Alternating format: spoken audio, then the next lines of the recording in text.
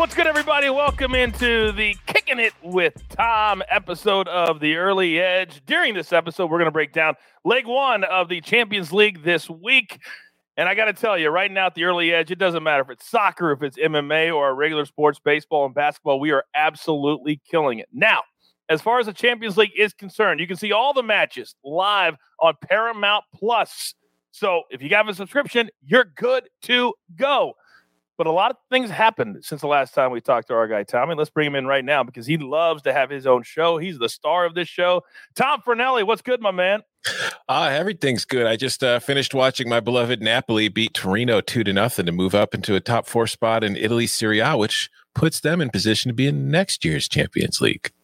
I can honestly say I've never heard that sentence said before in my life. So we're good to go. We got a couple storylines that could affect the betting lines moving forward before we get to your picks for the week. But I want to ask about it kind of went under the radar because it happened over the weekend when so many other things were going on. A Super League with tons of big name teams was formed, and then it just went away. What happened? Basically, it boils down to a bunch of teams, like the biggest, richest teams in the world, tried to form their own version of the Champions League, except instead of having to qualify for it in the traditional sense where, like in the main European leagues, the top 4 teams in each league qualify, and then the champions of the smaller leagues qualify. That's why it's called the Champions League. These teams wanted to set it up to where it was the same thing, except they got to be in it every year, no matter what happened. So that way it would guarantee that they would win, they would get extra money for it every single season. Of course. They don't have to earn it. And what's better than money you don't really have to earn that somebody just gives to you? So it's strange because it's like, to Americans, we live in a country where sports, like you look at our leagues, everybody's in the league every single year. Then, you qualify for the playoffs, but there's no risk if you lose. Like, we have teams that lose on purpose to get better draft picks. That's not how it works in soccer, because if you lose, you could literally be kicked out of the league. So fans in Europe kind of revolted against the idea that they were taking away the meritocracy aspect of it. And a bunch of people who just thought they could slide it through and nobody would notice or care figured out a lot of people care.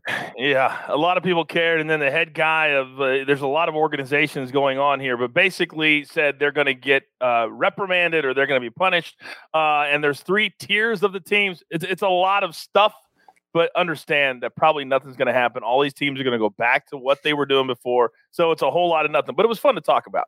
Now, and what's funny is, like, the new Champions League format that they introduced is kind of like the Super League, although there's still merit based because they changed. So quickly, take us through that. That's what I was going to ask you. What are the changes?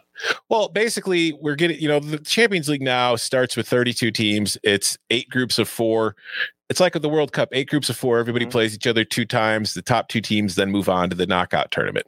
They're expanding it to 36. They're getting rid of the groups of 4. It's going to be one huge table where everybody plays, or one huge league where everybody plays 10 matches. And then it's complicated after that as to who advances. But based on just getting into the league, they were going to do the thing where they were going to have rankings based on how clubs have performed over time in the Champions League. So that way, if you're like Liverpool this year, and odds are you're not going to finish in the top 4 in England and qualify the traditional way, you'd still get in. So there's like there's like a blend of what they're trying to do with the Super League and what they want the Champions League to be. So it's like everybody's arguing about it, like UEFA and the teams, even though it's all basically the same idea. It's just, you're going to be shocked by this. Who's in control and who gets the money? And it's always about the money. And that new format will start in the 2024-2025 season. All right, before we get to Tommy's picks, I do want to tell you this. The Champions League is down to 8 teams. After this week, it's going to be cut in half. Now, following the first leg of the semifinal stage, if you haven't already made I had those numbers wrong. Make the Que Golazo podcast your audio outlet for complete Champions League coverage before and after the biggest matches. Sometimes I don't change the numbers, and I apologize for that. Follow Que Golazo for premier picks and immediate recaps of all the action. Download anywhere you find this podcast. So, 4 teams. My apologies. 4 teams this week. All right, let's start with the first one. Tuesday, 3 Eastern. Again, it's on Paramount Plus.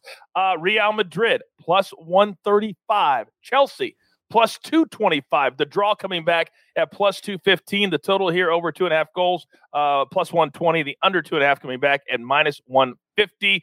What do you like in this matchup? Coach, here's a philosophical question for you. If you're a fan of a team, would you take winning for watching the most boring team on earth? Like, that's the trade-off. Your team wins, but they're really boring to watch. No, I would not take that. Well, I want to be entertained. You would not be a Chelsea fan, because Chelsea, ever since they made the change to Thomas Tuchel, you cannot argue with the results. They have won. They are in the top 4. They're going to be in the Champions League. They're in the semis of this year's Champions League. It's just their matches are boring as hell, Coach. He's been in charge of 21 matches. 11 of them have featured 1 goal or fewer. Ooh. 5 of them have been scoreless draws. So I'm looking at this match. Chelsea matches under Tuchel have averaged 1.71 goals per match.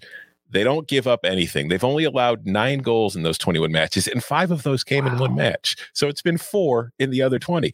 And they're facing a Real Madrid team that got past Liverpool in the last round, but has kind of dried up offensively itself. It has only scored 3 goals in its last 4 matches, and all 3 of those came in the same match. And on the other side, Real Madrid hasn't allowed a goal in any of its last 4 matches. So I'm looking at this game, trying to figure it out. And if you're looking for a good nap on Tuesday afternoon, I would recommend watching Real Madrid-Chelsea, because you're probably going to be able to sneak one in, because I don't think this is going to be a very high-scoring affair.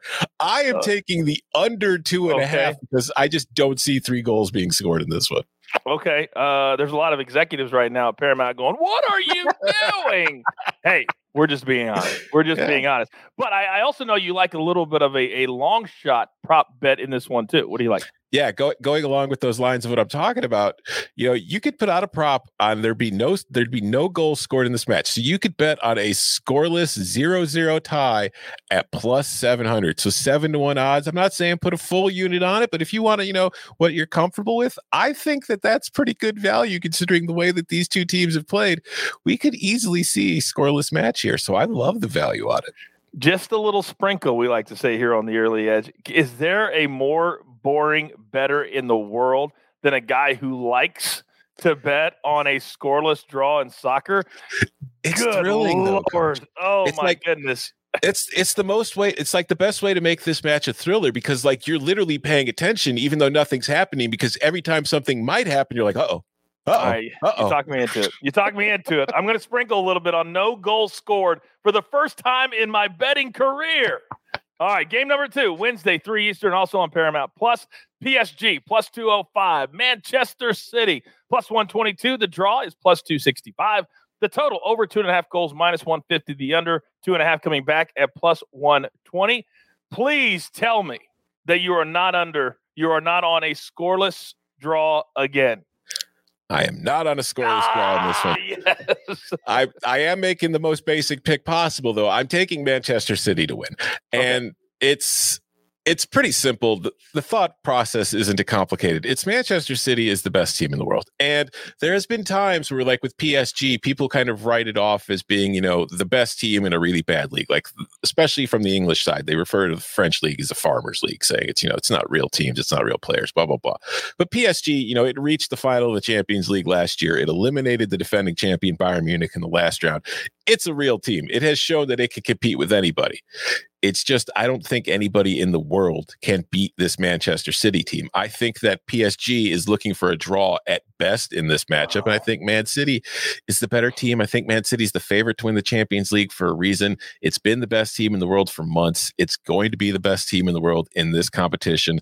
I think that this is the year where Man City and Pep Guardiola finally get that Champions League title. And it starts on Wednesday with a win over PSG in Paris to kind of really put the clamps down on them. So you don't often see Man City at a price like this at plus odds. So it's really hard for me to pass it up when I get the opportunity to do so, particularly when I think there's value on it at the same time.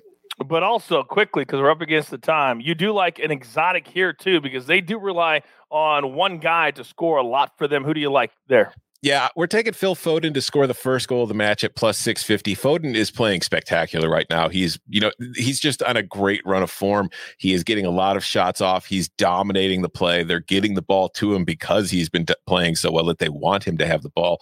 And I just see this being he is the most likely to score. He's the most likely to score their goal overall. Therefore, he's the most likely to score the first goal of the match too. All right, we'll take that at plus 650 as well. Okay, we are up against it. Grab your paper, grab your pencil. Jeweler, thank you very much. Here is the recap. Tommy is on the under in the Real Madrid-Chelsea match. That's minus 150. And then if you like an exotic, just a little sprinkle. No goals to be scored at plus 700. Then he has Manchester City to beat PSG. He says simply they're the best team in the world, plus 118. And Phil Foden to score the first goal. That's coming back at plus 650. By the way, a Champions League version of the Jeweler's Gym parlay. If you parlay the under in the Real Madrid match and Man City, that's going to come back at plus 263, and we are here for that. A nice little bow. Two-teamer. All right. You've got your marching orders. Let's take all of the tickets straight to the Champions League window. For Tom, take the bass out of your voice for Nelly, the Jeweler. I'm the coach. Remember, this is the only place for your Champions League early edge. Good luck.